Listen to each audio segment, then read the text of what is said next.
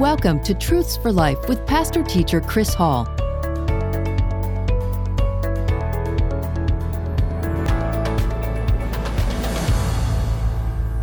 All right, Ephesians chapter 1 and starting in verse 15. And here's how Paul was praying for this church, and he wrote this prayer down. He said, "Therefore I also, after I heard of your faith in the Lord Jesus and your love for the saints, do not cease to give thanks for you, making mention of you in my prayers." And here's how he prayed for them. "That the God of our Lord Jesus Christ, the Father of glory, may give to you the spirit of wisdom and revelation in the knowledge of him, the eyes of your understanding being enlightened, that you may know what is the hope of his calling, what are the riches of the glory of his inheritance in the saints, and what is the exceeding greatness of his power toward us who believe, according to the working of his mighty power, which he worked in Christ when he raised him from the dead and seated him at his right hand in the heavenly places, far above all principality and power and might and dominion, and every name that is named, not only in this age, but also in that which is to come. And he put all things under his feet, and gave him to be the head over all things to the church, which is his body, the fullness of him who fills all in all." Have you ever wondered what the Apostle Paul looked like? Well, there's an ancient document. It's not a part of the Bible. It's not an inspired document by any means. But there is an ancient document that is called the Acts of Paul and Thecla. And it probably was written around the 4th or 5th century. And it's purported to be a history of all that Paul did. Now, it's not an inspired writing. It's not a part of the Bible. It was circulated in churches in the 4th and 5th century. It was made clear it was not scripture, but it kind of like history, okay? And in that document, it's kind of interesting that in that document, there was a description given of the Apostle Paul. And, it could be an eyewitness account of what he looked like. It could be pure fiction. It could be, things that were handed down. This is what Paul looked like. But here's the description of the Apostle Paul, his appearance according to that document. Paul was a man small in size, bald-headed. Can I get a witness? Bow-legged, well-built, with eyebrows meeting and a rather long nose. Despite his appearance, Paul was full of grace. At times, he seemed like a man. And at times, he had the countenance of an angel. Now, that's the physical description of Paul given in this document. Now, if I had to guess, I would think this description probably is pretty accurate, because if somebody's going to fabricate a physical description of Paul, they would have made him sound a little more attractive than that. Small in size, bald-headed, bow-legged, eyebrows meeting, and a long nose. Reminds me of some folks I've met in my life. But we really don't know what Paul looked like. It could be accurate, could not be. But while the Bible doesn't give us a physical description of the Apostle Paul, it does give us an idea of Paul's disposition, of the nature of the Apostle Paul. What kind of man was the Apostle Paul? And you can tell what kind of man Paul was from his writings and from the historical account of his work in the book of Acts. And so if you take those things and say, well, what kind of man was Paul? You can know certain things. In this prayer that Paul prays for the Ephesian Christians, the first thing he does is he gives thanks for these Christians. Now, often in his writings, the Apostle Paul would give thanks. He would give thanks for people. He would give thanks for this. He would give thanks for that. 26 times in Paul's epistles, he made a reference of giving thanks for something. So I think one of the indications of what kind of man, not what he looked like, but what kind of man, what kind of person was the Apostle Paul? I think he was a very grateful man, a man with a joyful disposition, a man who was quick to give thanks for the big things and for the little things, to give appreciation to people, that kind of description speaks of Paul's humility. Here's what I have discovered, and I've had the privilege of meeting, some, I guess, significant Christians, or Christians, maybe that's not the best word, but Christians who have significant ministries, and almost all of them, well, every one of them, without exception, that we would consider to be great Christians. One of the things that is true of them is their humility. And it's not a feigned humility. It's a true humility. I think the closer you get to the Lord, the more humble you become. The closer you, who are so far from being perfect, comes to perfection, the more you realize that God's grace and mercy is a wonderful thing. And so I think Paul's nature was to give thanks often, to be grateful, to have a joyful disposition. Also in this prayer, Paul was really encouraging to these Christians. Paul had been through the third heaven. Paul he saw the Lord Jesus on the road to Damascus. I mean, Paul could have walked around like, y'all need to sit down, when you come in, or stand up when you come into my presence, I mean, Paul had some significant experiences. He had actually seen and heard the Lord Jesus Christ. But he never presented himself as being greater than anybody else. Now, he had to defend his ministry often because he was attacked. His ministry was attacked. And in order to defend his teaching, he had to defend his ministry. But he didn't do it in such a way that he was trying to puff himself up. But he defended his apostleship in order to defend his teaching and the truth. But Paul didn't look down on people. He was very gracious. He was very encouraging to people. I mean, he's writing to people who had a long way to go in spiritual growth and maturity. And he didn't talk down to them. He didn't give them this order and that order and tell them what to do, and they better do this and they better do that. He prayed for them, and he prayed he gave them an encouragement. He had a gracious, encouraging spirit. See, I like to be around people like that. I don't like to be around people where you have to walk on eggshells around them because they are a hurt feeling waiting to happen. I mean, there's some people like that. They're just waiting for you to say something that'll hurt their feelings so they can get all puffed up and call everybody in the world and say how you hurt their feelings and yada, yada, yada. I don't want to be around people like that. They can just go on as far as I'm concerned. I don't want to be around people. And you don't either. You don't want to be around people like that. You want to be around real people, human people. People who love the Lord. People who don't think they're better than you.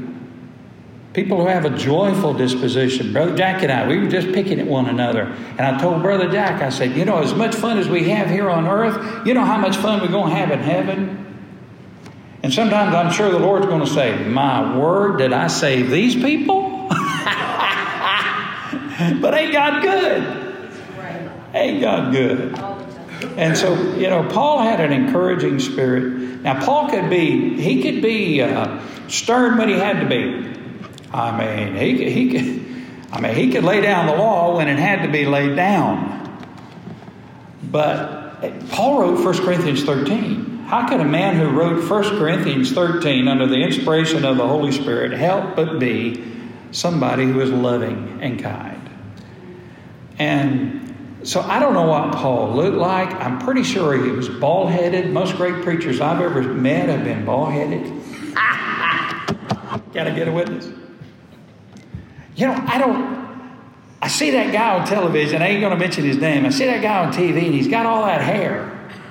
And it's all puffed up, It's all puffed up and slicked back, and all of that. I don't know if you can trust a guy like that. Y'all know I'm just kidding. Well, somebody tried to get you a toothpaste. I know. I have to wear my toothpaste sometime. Yeah, I had Jack Hatcher. You remember Jack Hatcher? Used to be over at Pleasant Grove, head of the barbershop. He kept telling me when I was his pastor, he's going to give me a toupee. I told him one day, Brother Jack, my head's so big, you got to get a 4-pay. Toupee ain't going to do it.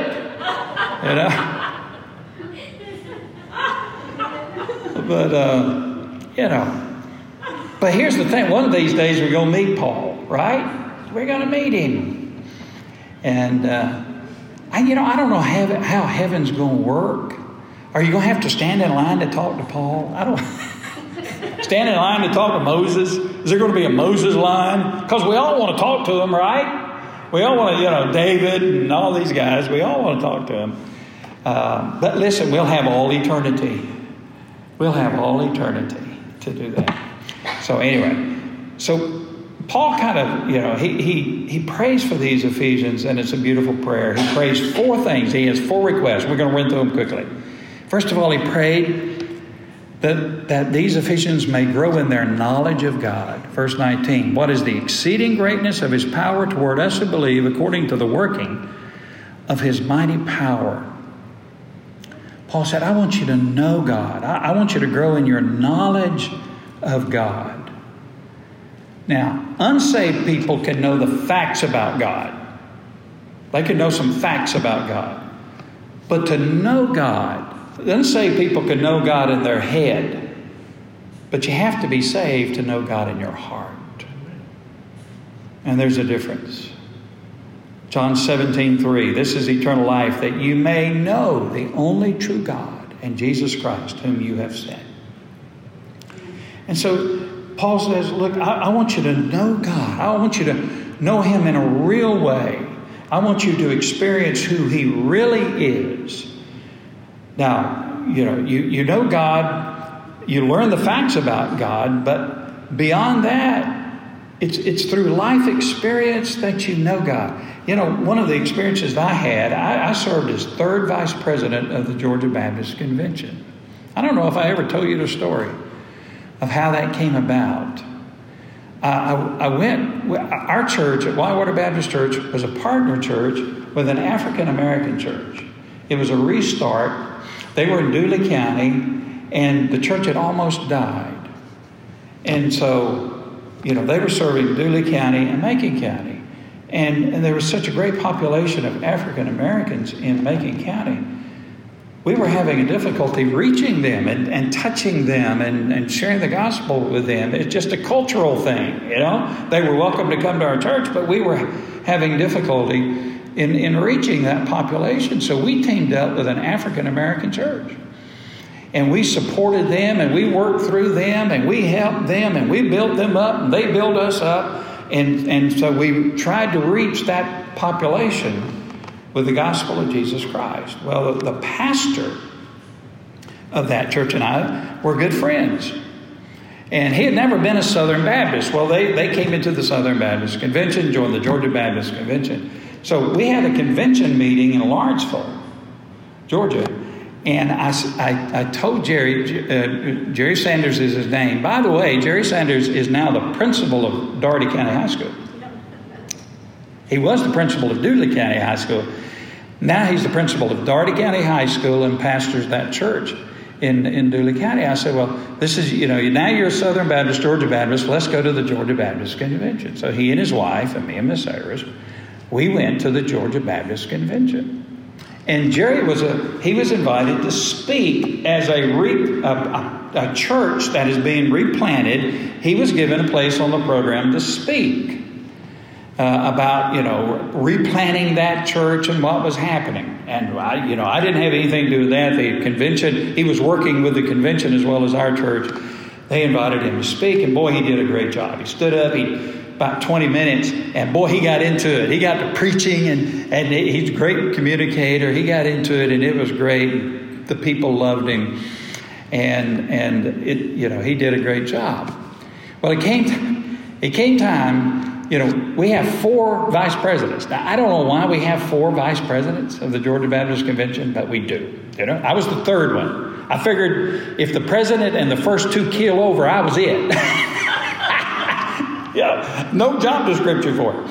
So it came time to elect the vice presidents, and the guys with the most votes would be elected. Well, I'm sitting with Jerry way up in the balcony of this huge church. And he leaned over and he said, Brother Chris, what are they doing? And I said, well, we're electing vice presidents. He said, well, what does that mean? So I tried to explain it to him. He said, well, how do you get elected? I said, well, you go down and you nominate the person that you want to have elected. And you tell the people why you think they would be a good vice president. I don't know why I'm telling y'all this story and what it has to do with this, but anyway.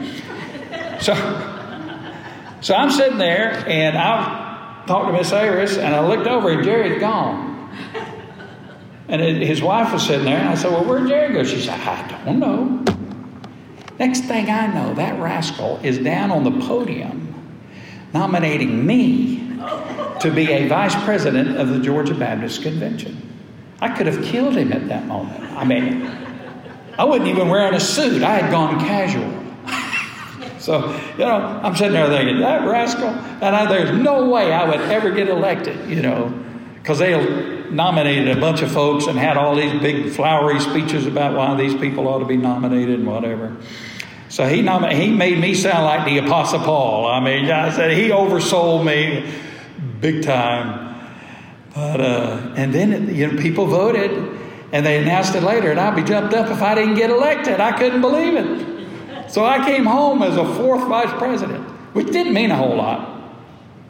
But one of the things it did mean was that I would speak at the executive committee meeting of the Georgia Baptist Convention. We had 4 executive committee meetings. Now, the executive committee is pastors from all over the state, people from all over the state. We gather together to kind of run the business of the convention between the convention meetings. And we had bigwig preachers, and we got, big stuff, a lot of folks. And it came my time to preach. And I'm thinking, what? I'm going to stand before all of these people? And so I prayed, and I told the Lord, said, Lord, I am not adequate for this. You know what the Lord told me? Go buy a new tie. So I went from the motel, I went to the local mall and bought me a new tie. Boy, it was pretty too, still got it. And so I went to the meeting that morning, and I was nervous. All these people, never been in that situation. I asked the Lord to be with me, and the guy introduced me, made me sound like I was something. I stood up there, and the Lord just gave me peace. Isn't God good?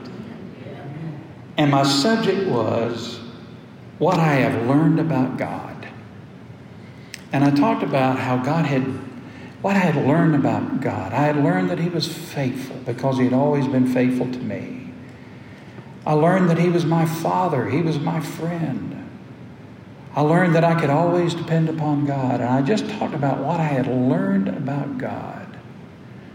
And that's how it is when you walk with the Lord. You can read, you should have faith. But when you go through something that makes you have faith, and the Lord sees you through it, that head knowledge of you should have faith becomes a heart knowledge. You can say, I know the Lord will always be faithful. And that's Paul said, I want you to know God. I want you to know who He is. I want you to know His power. I want you to know His love. And that takes life experience.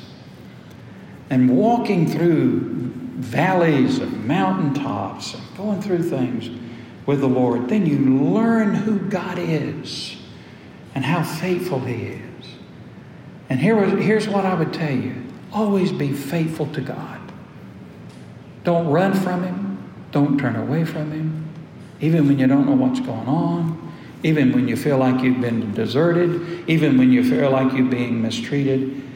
Never run away from God. God will see you through. God will see you through. He will never fail you. He will never leave you. He will never forsake you. I can speak from experience.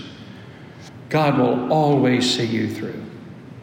And it is my determined commitment to the day I take my last breath. I will never forsake my Lord. I will be true and faithful to Him as He has been true and faithful to me. Now, to know somebody, you got to spend time with them. And so, you want to know God and grow in your heart knowledge of God. You do that through prayer, through worship, and by trusting in Him in the daily experiences of life. Life can turn on a dime in a minute, can it? Today everything's okay, tomorrow, the bottom falls out. Well, you can have your questions, and you can have your discussions, like Job did with God, but never forsake Him, because He will always see you through. And I can raise both hands and give testimony. He will always see you through. So Paul prays for them. I pray that you will know God. Second of all, he says, I pray that you will have the hope of God's calling. Before we were saved, we had no hope. No hope of living a life of meaning and purpose. No hope of freedom from fear, guilt, and spiritual bondage. No hope of a home in heaven. But because of Jesus, we have hope. We're taught not to grieve as those who have no hope. And that's unsaved people. They have no hope. They can have things in this life, but they have no hope beyond this life. But because of Jesus, we have a life of meaning and purpose. We may not get the headlines on earth, but you'll get headlines in heaven when you serve the Lord. I can't imagine how many Vacation Bible School teachers this summer got headlines in heaven. Miss So-and-so taught 4th and 5th graders in Vacation Bible School, led 2 of them to the Lord. That's the leading story in the newspaper of heaven. All this other junk that goes on here on earth, with all this fighting and all that we have to do on earth, heaven ignores it. What heaven focuses on is what people like you and me do for the Lord every day. When you do something for the Lord, you make a headline in heaven. How about that? The angels sit around reading the heavenly journal, saying, look at that. Oh, Brother Chris, he preached that sermon Sunday. Didn't he do good? That's headlines in heaven. God doesn't think like we think. What's important to us is not important to God. Heaven doesn't focus on what we focus on. We have hope. We have the assurance that nothing in this world will ever separate us from the love of God, which is in Christ Jesus our Lord. We can know that our sins are forgiven, that we have a home in heaven. Paul said, I want you to know the hope that you have in Christ. That's what he prays, to know God and to know the hope that you have in heaven. Then he prayed that they might know their riches in Christ, verse 18, that you may know what are the riches of the glory of His inheritance in the saints. I came across this little story. A tax assessor came to a devout Christian one day to determine the amount of taxes the man would have to pay. What property do you possess? Asked the assessor. The Christian replied, well, I'm a very wealthy man. The assessor says, well, list your possessions, please. First of all, the Christian said, I have everlasting life. Second, I have a mansion in heaven and untold riches and glory. Third, I have peace that passes all understanding. Fourth, I have joy unspeakable. Fifth, I have received a divine love which never fails. Sixth, I have a crown of life. I'm a rich man. The tax assessor closed his book and said, truly you are a rich man. And the good thing is your property is not subject to taxation. We're so rich in Christ. I know we may not have much here on earth. Now, we got more than a lot of folks. I tell the Lord often, I say, Lord, look, I know that I'm so blessed. And I know there's so many more people in this world who have far less than I have and who suffer in ways that I cannot even imagine who are your people. I understand that, Lord. But my need is my need, and what I feel like I need is so I humbly present my request to you. But we are so blessed. And the greatest treasure we have is Jesus. The greatest treasure we have is Jesus. I'd rather have Jesus than silver or gold. I'd rather have Him than riches untold. I'd rather have Jesus than houses or lands. I'd rather be led by His nail-pierced hands. Amen. And so Paul said, I want you to know the riches you have in Christ. Oh, how rich we are in the Lord Jesus. Do you know, as a Christian, when you die and your spirit goes to heaven, a band of angels are going to come fetch your soul to take you to glory. That's in the Bible. So you're going to close your eyes for the last time here on earth. You're going to open your eyes in the next world. And here's all these beautiful, loving, beautiful, great angels going to take you by the hand and take you home to glory. Can I get a witness? Amen. We are so rich. We are so rich in Christ. And the good thing about our riches is they can't be taxed and they can never be lost. And finally, he prayed that they would know the power they have in God. The power that they have in God. Verses 19 and 20, what is the exceeding greatness of His power toward us who believe? According to the working of His mighty power, which He worked in Christ when He raised Him from the dead and seated Him at His right hand in the heavenly places. Do you know the same power that raised Jesus Christ from the dead, the power of the Holy Spirit, that same power is available to you as a Christian? That's what he says. That we have the same power available to us, the same power that God used to raise Christ from the dead and lift Him to glory. That same power, spiritual power, is available to every Christian. Do you know you have the power to change a life? When you share the good news of Jesus Christ, and you tell somebody about Jesus, what He's done for you, what He can do for them, and they believe, you have changed that person's life in this world and in the next. Do you know you have the power to move heaven with your prayers? Talk about power. You have the power to pray to the God of the universe. And the God of the universe hears your prayers. And that prayer has the power to move heaven. You can move heaven with your prayers. What power we have. We have the power to move mountains with our faith. We have the power to make a difference for Christ in this world. We have that power. And here's what I've discovered. The older you get, the longer you walk with the Lord, the more you realize the power you have. You know, Moses didn't start his business really until he was 80 years old. That man done been on Social Security for about 15 years. You know? And by the way, Methuselah lived how many? 900 and some 930, whatever it was, years. He broke Social Security. That's why there was no Social Security in the Bible. That one man broke it all. But listen, the older I get, the more I realize the great value there is in age and in walking with the Lord.